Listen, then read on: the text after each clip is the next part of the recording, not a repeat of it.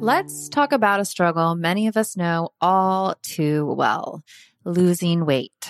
Remember those days when everyone was on a juice cleanse or just basically hangry all the time? That was no fun for anyone. Well, there's a better, more sustainable way to shed those pounds. Today, I want to introduce you to Ro Body. It's not your typical weight loss program. Instead of all the gimmicks, they offer access to the most popular weight loss shots on the market. But here's the real deal. They pair these shots with simple lifestyle changes, helping you lose 15 to 20% of your weight in a year on average, and actually keep it off. Plus, over 200,000 people have already seen results with Ro Body. So what sets Ro Body apart? The support. They handle all the insurance stuff for you and give you access to a provider whenever you need them. And the best part, you can sign up online from home, no doctor's appointments, and no waiting rooms. Say goodbye to those days of hangry juice cleanses. With Ro Body, losing weight is straightforward and sustainable. Take that first step today and say hello to a healthier, happier you. Kickstart your weight loss journey the right way and head to ro.co/IDO. That's ro.co/IDO. Sign up today for just $99 for your first month and $145 a month after that. Remember, medication costs are separate. That's ro.co/IDO. Hey, Love Tribe. Today's episode is brought to you by one of my personal favorites, Cozy Earth. They've got something special for all the mothers out there, so anyone who wants to shower the special woman in their lives with love and the comfort they deserve, listen up. Hands down, Cozy Earth has the best sheets, bedding, pajama sets, and more. So today, I'm excited to share that Relationship Advice listeners get an exclusive 35% off discount. Simply go to CozyEarth.com and use the promo code I do at checkout. The first time I tried their bamboo sheets, I was blown away. The comfort level is insane. I just love slipping into their seriously soft and cool sheets after a long day. And for a mom who knows that the struggle of sleep deprivation is real, Cozy Earth's temperature regulating technology has been a lifesaver. No more waking up sweating or freezing. But what really sold me is the quality of the bamboo sheets. They are by far the most comfortable sheets I have ever slept in. They are made to last years, which they have. I think at this point, I have about 6 sets of them. And they have a 100-night sleep-free trial and a 10-year warranty, so you know you're getting something that is going to stick around. So if you're ready to prioritize your sleep health and treat yourself or the mom in your life to the luxury she deserves, head on over to CozyEarth.com and use the promo code IDO for an exclusive 35% off. Because every mom deserves a good night's sleep, and with Cozy Earth, you can finally get the rest you need. I Do Podcast, Episode 4. Welcome to IDoPodcast.com, where fun and inspiring relationship experts, therapists, and couples share tips and advice that will help lead you to a fulfilling and happy relationship. Let their guidance illuminate your path to happiness. Are you ready to create lasting love? And now, your hosts, Chase and Sarah. We're thrilled to introduce our guest today, Dr. Guy Winch. Hi, Dr. Winch. Hi, how are you? Great, how are you? I'm very well, thanks. Dr. Guy Winch is a licensed psychologist, keynote speaker, and author. He received his doctorate in clinical psychology from New York University in 1991 and completed a postdoctoral fellowship in family and couples therapy at NYU Medical Center. He has been working with individuals, couples, and families at his private practice in Manhattan since 1992. His books titled Emotional First Aid and The Squeaky Wheel have been translated into 14 languages. In addition to the blog on his site, Dr. Winch also writes the popular Squeaky Wheel blog on psychologytoday.com and blogs for Huffington Post. We've given our listeners just a little overview, so take a minute, tell us about yourself and why you enjoy helping people improve their relationships. Well, one of the things that I really found when I started in graduate school in psychology is that when you work with people individually as a psychologist, change takes time. It takes a while to see their moods change or their behaviors change. When you work with couples, you can see it right away. You can see it within 10 minutes of, a first session with a couple, because when there are two people there and it's a dynamic, the opportunity for creating change is much bigger and is much more exciting. So that's one of the reasons I've always enjoyed working with couples, and also writing for couples, because you really have a chance to see people change, their relationships improve, and it's very rewarding in that way. Our topic today is self-esteem issues in relationships. You wrote a very interesting article on the Squeaky Wheel blog titled "Men's Self-Esteem Drops When Female Partners Succeed." Can you give our listeners a brief overview of the article and its findings? Yes, and so this was a study that was done. It's not my study. I'm just writing about the study. A lot of people, have blamed me for the findings, but it actually wasn't even my study, and you can't blame people for findings regardless. But it was a study that looked at this. It looked at what happens to your self-esteem when your partner succeeds or fails. And they did it in a very simple way. They told people that their partner had taken a test of some kind of social intelligence or problem solving, and then they said to people, your partner scored in the top 12%, how does that make you feel? But they did it in two ways. They asked them how it made them feel, and then they also measured self-esteem in the sense that they looked at this word association task where people had to rapidly associate words that were positive or negative to themselves. And that task tends to indicate how you're feeling about yourself in that specific moment. And they found that when they told women that the men were successful in the task, that their partners were successful in the task, it didn't impact the women's self-esteem, not their explicit self-esteem, what they voiced as how they felt, nor their implicit self-esteem, the task about associating positive or negative words to themselves. But the same wasn't true of men. Men, like women, voiced the fact that, yes, if their female partner succeeded, it didn't change their self-esteem. They felt quite fine about it. But in the implicit task, in where they're doing the association of the positive or negative words, there was a significant difference between men who were told their female partner succeeded and those who were told she failed. The ones who were told the female partner succeeded had a drop in self-esteem.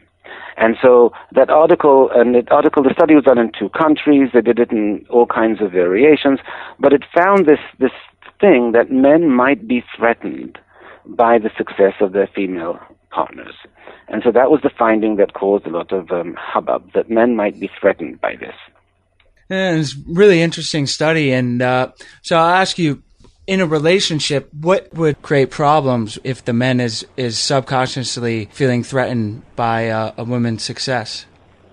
Well, here's the thing. In other words, the fact that the men might have been, I'm saying might, the fact that the men were somewhat slightly threatened unconsciously doesn't mean that they are not supportive, because remember, overtly they said that it didn't bother them.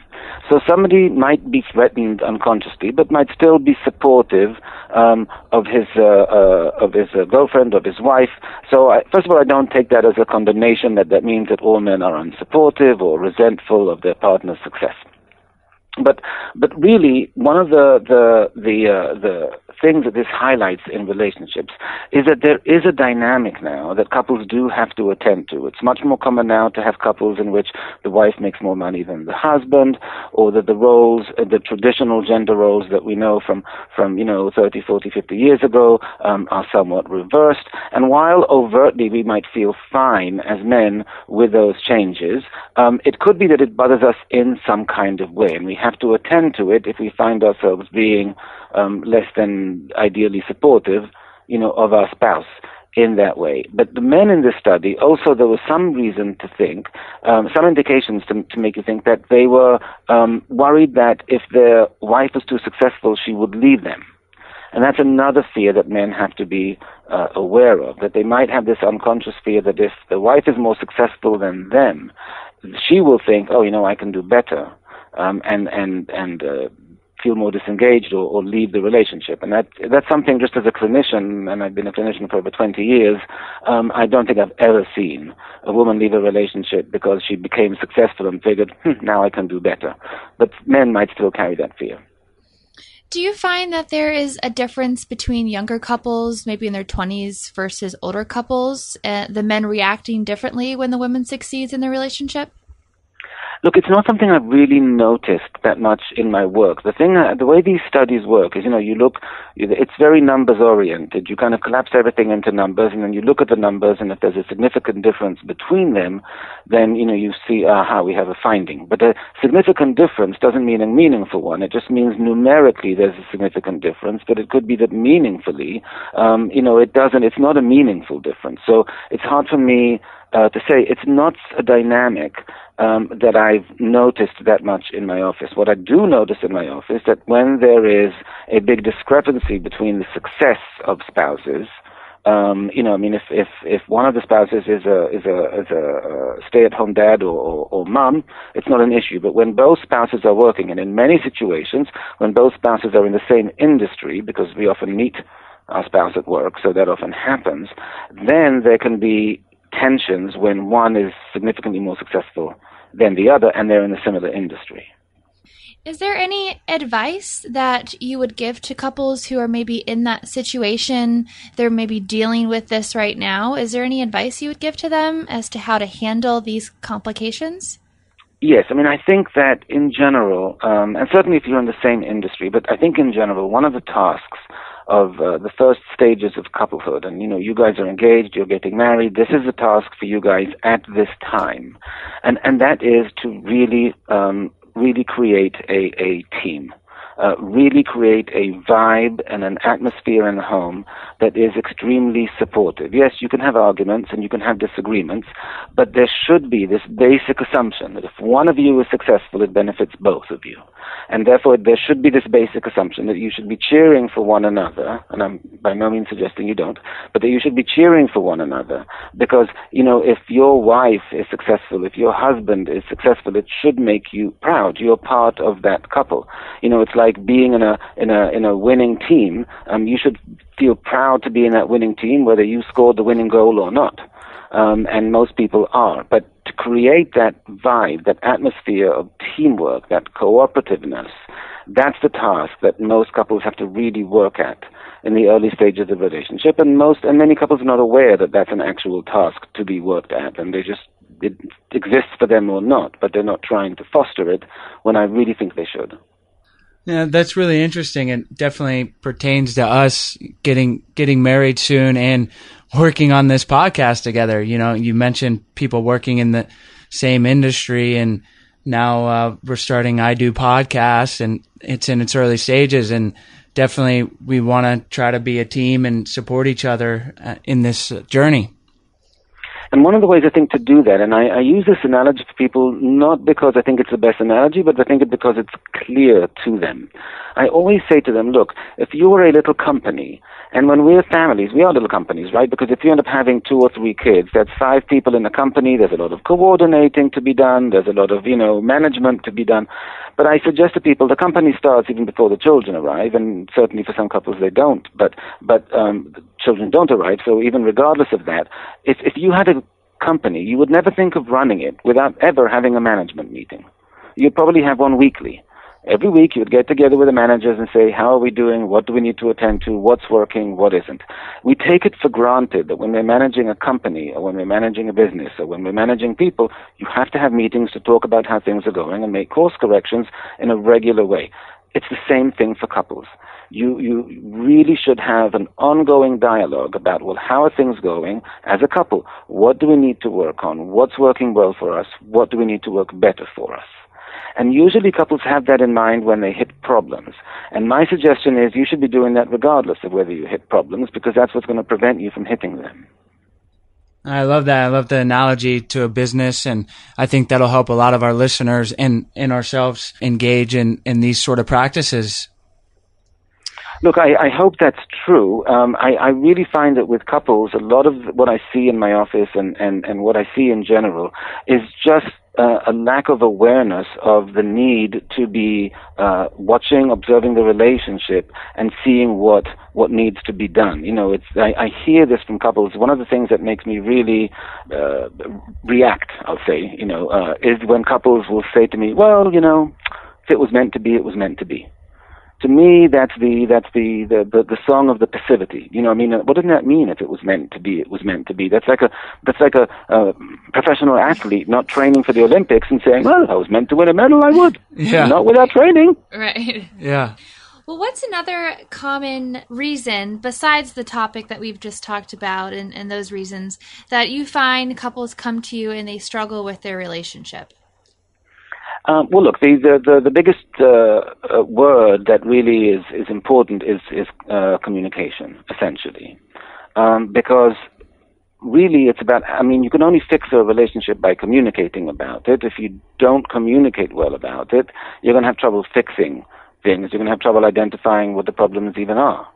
So communication is key. Usually when couples are coming to see me, there's been some kind of breakdown in that. In some cases, they're not even trying to communicate, and then, that one's obvious. In some cases, they're just going about it very poorly, and they're not listening well to one another, and they're just, entrenched in their own positions. And really there can be a slew, there are many, many reasons couples might struggle. But really one of the first things they have to work on is the communication. And as a therapist, when a couple comes to see you, one of the first things you're looking at, you're listening to the content of what they're telling you, but really you're looking at how they are talking to one another, how they are interacting, how they are representing one another, because that will tell you something about how they communicate and where the deficiencies might be in that communication.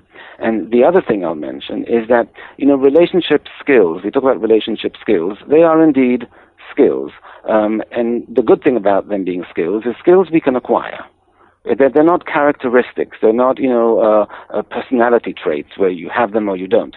Skills we can acquire. So if you need to beef up certain relationship skills, you can. And obviously you should. And so certain skills like empathy, like being able to listen well, like being emotionally supportive, those are skills that are very, very important. And a lot of people are deficient in them, but they are learned. In other words, if you put your mind to it, you can learn how to be more empathetic, how to listen in a better way, how to be more validating when your partner expresses emotions, even if they're difficult ones. And once you acquire those skills, and I've seen many couples and individuals rather within the couples do that, it makes a huge difference for the couple. That's great. Communication is key. You said that in the beginning of this answer. And I think that just can be used in all aspects of life, whether it's relationship or work. Communication really is key. And I think that's a great note to take out of that answer. Right. And in my most recent book, Emotional First Aid, there's a chapter which is subtitled Relationship Muscle Weakness. And that chapter really goes into, well, what happens when we don't really use these skill sets?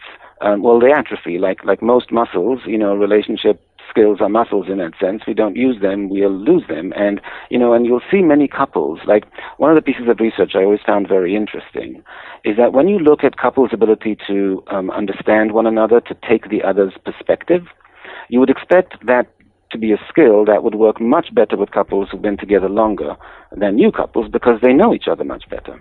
And what you find is the opposite. Because when couples are together for a long time, they stop actually taking the time to think about, well, what does she really feel about that? Or what does he really want when he says, et cetera, et cetera? They assume they know, and so they just kind of guess, and they're wrong. And so what we found was that we know, and new couples are actually spending the effort to think about, well, I wonder what would make her happy on Valentine's Day, as I know how she doesn't need a gift. No, she kind of does. You just need to figure out what would make her happy rather than the crap you buy her every year. That kind of thing. Yeah. Are there any exercises you would recommend to practice empathy and listening? Is there anything you would recommend specifically? Look, it's actually a little tricky that those concepts are not necessarily the easiest concepts. In my book, I kind of really lay out 1, 2, 3s of how to do it. But very briefly, I would say, I call empathy, it's kind of like a Jedi mind trick. And in the sense that you really have to, it's a thought exercise. You have to put yourself in another person's universe. you have to really imagine what it's like to be them, what they're feeling physically, emotionally, what their realities are. And only once you've really put yourself in that scenario can you then introduce the actual thing you're thinking about and say, okay, so given that you felt really, really bad last week and that you had this terrible time at work and this happened and that happened and she clearly needs something, but, once I figure all that out, I'll realize, she just needs some de-stressing time. So why don't I tell her that I'll take care of the kids this weekend when she does blah, blah, blah. But you won't figure that out if all you're thinking is, why is she so irritable all the time? Well, you're not thinking about what's going on in her life and what just happened this week and how she's reacting to it and what you can do about it that would be helpful. So it's just about paying attention, giving, the time to think about something very thoroughly from another person's perspective. I love that. And just really focusing in on putting yourself in your partner's shoes to try to empathize and really consciously doing that. Like you use the Jedi mind trick analogy. It's not easy to do, but you really have to come into yourself and work on doing that. And you know what's interesting? When I work with people and I'll say to someone, okay, well, tell me right now what you think. Do that exercise right now. What most people will do is they won't pause. They won't actually take the time to stop and think that through. They'll just start guessing. Yeah. And then they'll say, I can't do it. I'm like, well, I didn't see you try to do it. I just saw you guessing. Try to do it means be quiet, close your eyes, imagine it, think it through, take a couple of minutes. You'll have a much better idea then than if you're just trying to guess. That's not doing the exercise, that's just guessing. So take the time, do it, take the steps, find some quiet time, quiet space, close your eyes if you need to, but actually take the time to do the exercise. That's great information. Now we are getting into the his and her round where Sarah and I each ask a question that's on our minds. Sarah's up first. Okay, Dr. Winch.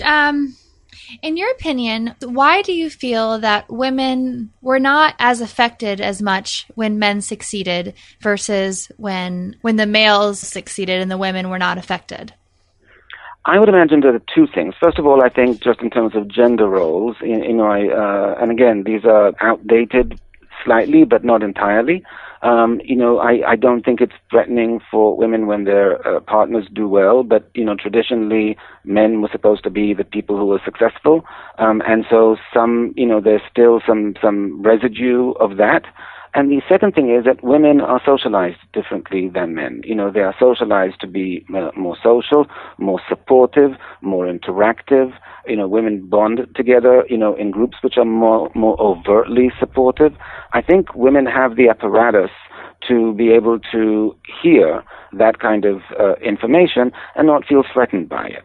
Something that wasn't done in the study, which would be interesting to see, is if they also had a similar group, women being told that her best friend was successful. Yeah. And then, yeah, that'd be interesting. And then I wonder, but that wasn't done, so we can't guess. And my question, I read in the article, we didn't really talk about it, but another part of the test was that women took an exam that was a math exam, and there was a male present in the room, and they scored lower because of these preconceived ideas, go back to gender roles, and that's just really interesting to think about. How can women maybe not let something like that affect them, even though it's a subconscious thing? Well, that actually wasn't this study. I mentioned it. I mentioned it in the article because it was an interesting thing. That it's called a stereotype threat. And what happens if you give a group of women a math test in school, and they're just women in the class, they'll do really well. You put one boy in the class, and their grades will start to drop for some of them. Why? Because unconsciously they are responding to the stereotype of women don't do as well as math. And you see that racially as well. If you remind people of their race before an exam, people of certain races might not do as well because of the unconscious stereotype that is completely false, but nonetheless some people still have that, they're not expected to do as well. So that's I was just making the analogy that we can have these unconscious ways in which we feel threatened that can really impact us. Now, the antidote for that is, first of all, you have to know that that exists, which is tricky. But if you do, what's been an antidote to that kind of scenario, let's say with girls and math, is that if you have, let's say, a girl write an essay about why she's, what her favorite science subject is and why she's good at it, and then give her the math test, she'll do fine even with boys in the room. So there needs to be a way in which you can beef up your self-esteem or validate aspects of your self-esteem for a task that might be threatening or for information that might be threatening to your self-esteem, and then you can be a little bit inoculated. Thanks for that. Yeah, it's really interesting. Just being aware that that's going on, I think you touched on, is key to overcoming it. Correct. So now it's time for our favorite part of the interview, the lasting love round. We'll ask you a series of questions, and you'll respond with great information to help set the foundation for a lasting relationship. We love it. Our listeners love it. So, Dr. Winch, are you ready to help us build lasting love? I am. Well, I'll go first. What's one thing couples can do on a daily basis to help improve their relationship? Okay, I'm going to tell you something, and it's going to sound really stupid and really petty. And of all the things that I recommend to couples, this stupid and petty one is the one that's most impactful. So I'm letting you know right now. People are going to be listening and going, he went to graduate school for that? But it's very effective. And that is that when you leave the house in the morning, when you get back in the evening, kiss each other hello and goodbye as the first thing you do. Find each other when you get home, kiss each other hello, indicate, okay, honey, I'm home. We're home now. We're back in the home, the sanctuary. That in the morning and in the evening has a huge impact on setting a positive tone. I think that's great. It's a common theme among other guests that we have on that they recommend that type of attitude or doing that. And I think it's awesome. That's something that's so small, but it can make a big difference. And why it does is because the dynamic in the home, the dynamic between the couple can flip very quickly, but in both directions. And so even if there's been some tension, and especially if there has, and especially if you've been arguing, the fact that, yes, we argued this morning, but here I am coming back from home, I'm still seeking you out and giving you a kiss because I'm glad to be home and I'm glad to see you, really, in that one gesture, you've already reduced the tension dramatically just by doing that, because you're kind of saying, yeah, we're fighting, but the core is still us. The core is still good.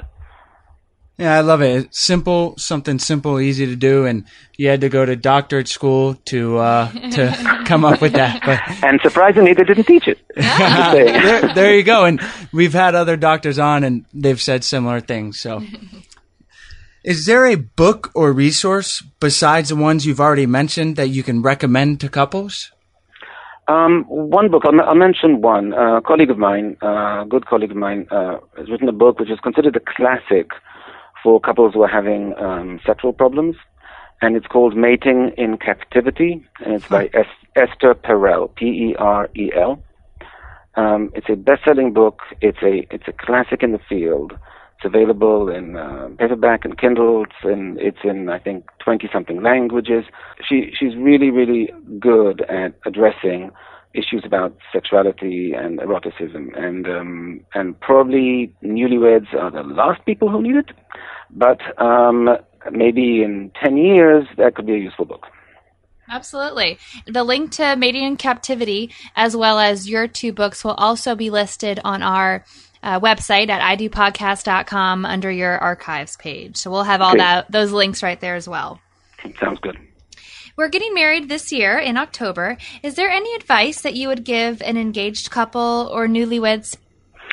Sure. I mean, first of all, an engaged couple, I would give them an advice about the wedding. And that is, people go to a lot of trouble to make sure that the wedding is the way they want it to be, that all the details are the way they want them to be. They have to do a lot of negotiating usually with the in-laws because, they have their agenda and you have your agenda. But I would remind them of two things. First of all, once the day arrives, drop all of it. It doesn't matter if the flowers were not the right flowers and if the DJ played the wrong song.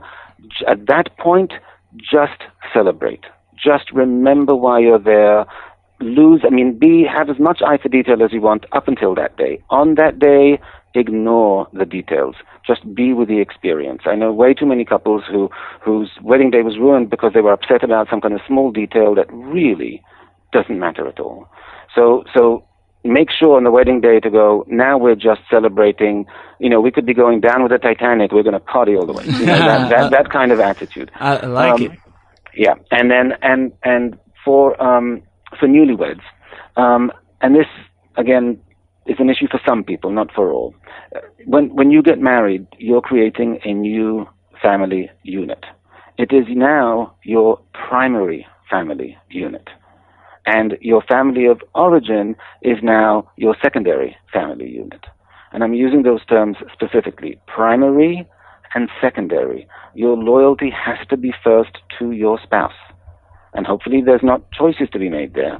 But first make sure that it's you together, that there's a tight circle around you, that you're in that inner circle. The circle beyond that can be your immediate family or people that have that kind of relevance for you.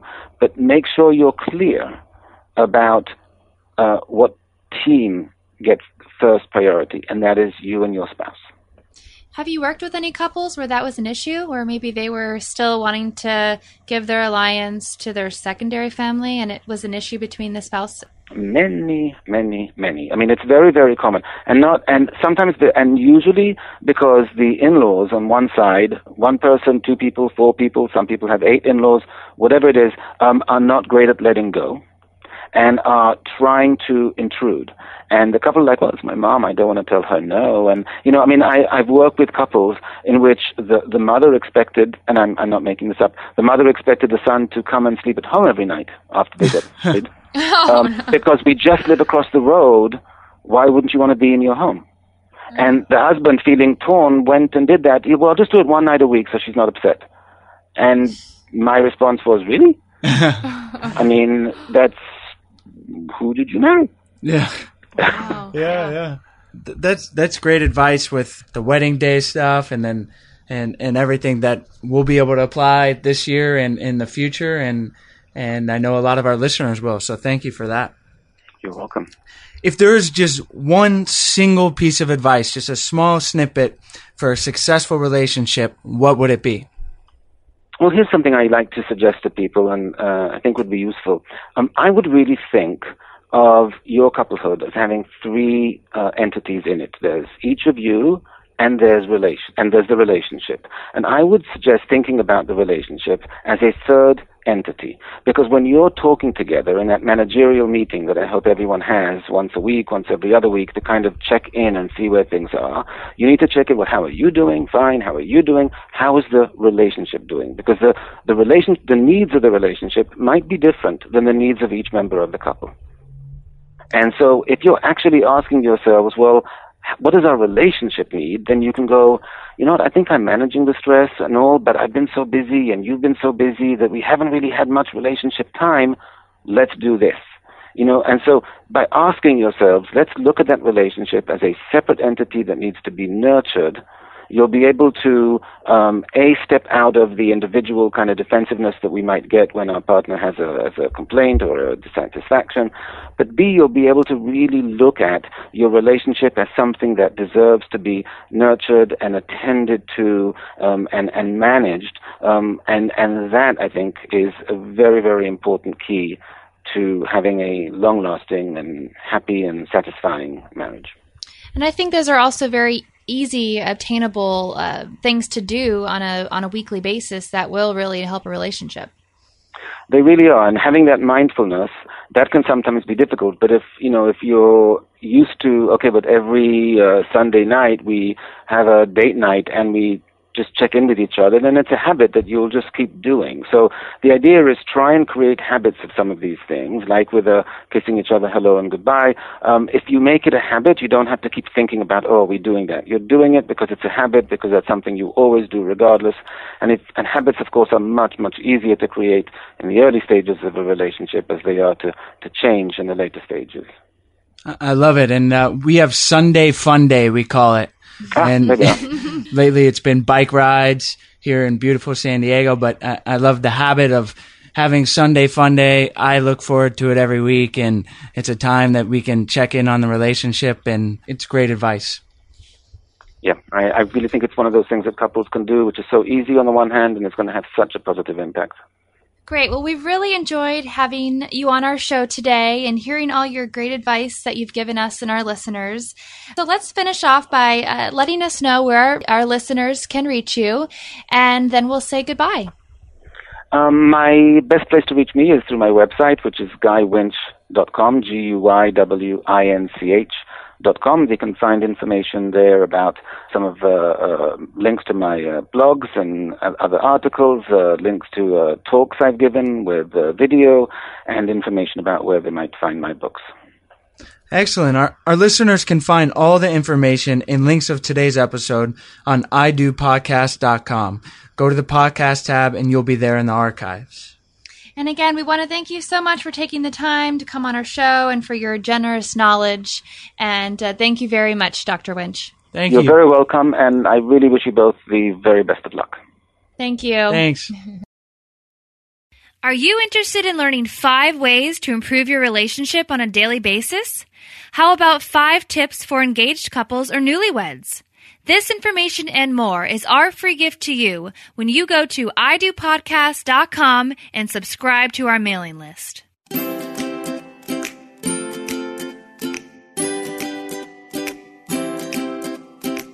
Thank you so much for joining us today on I Do Podcast. Head on over to idopodcast.com for full recaps of every show, relationship resources, tips, and advice. Your path to a successful and lasting relationship awaits you.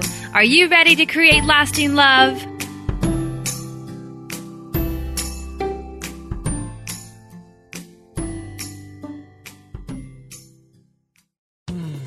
You were listening to a Pleasure Podcast. For more from our Sex Podcast Collective, visit pleasurepodcasts.com.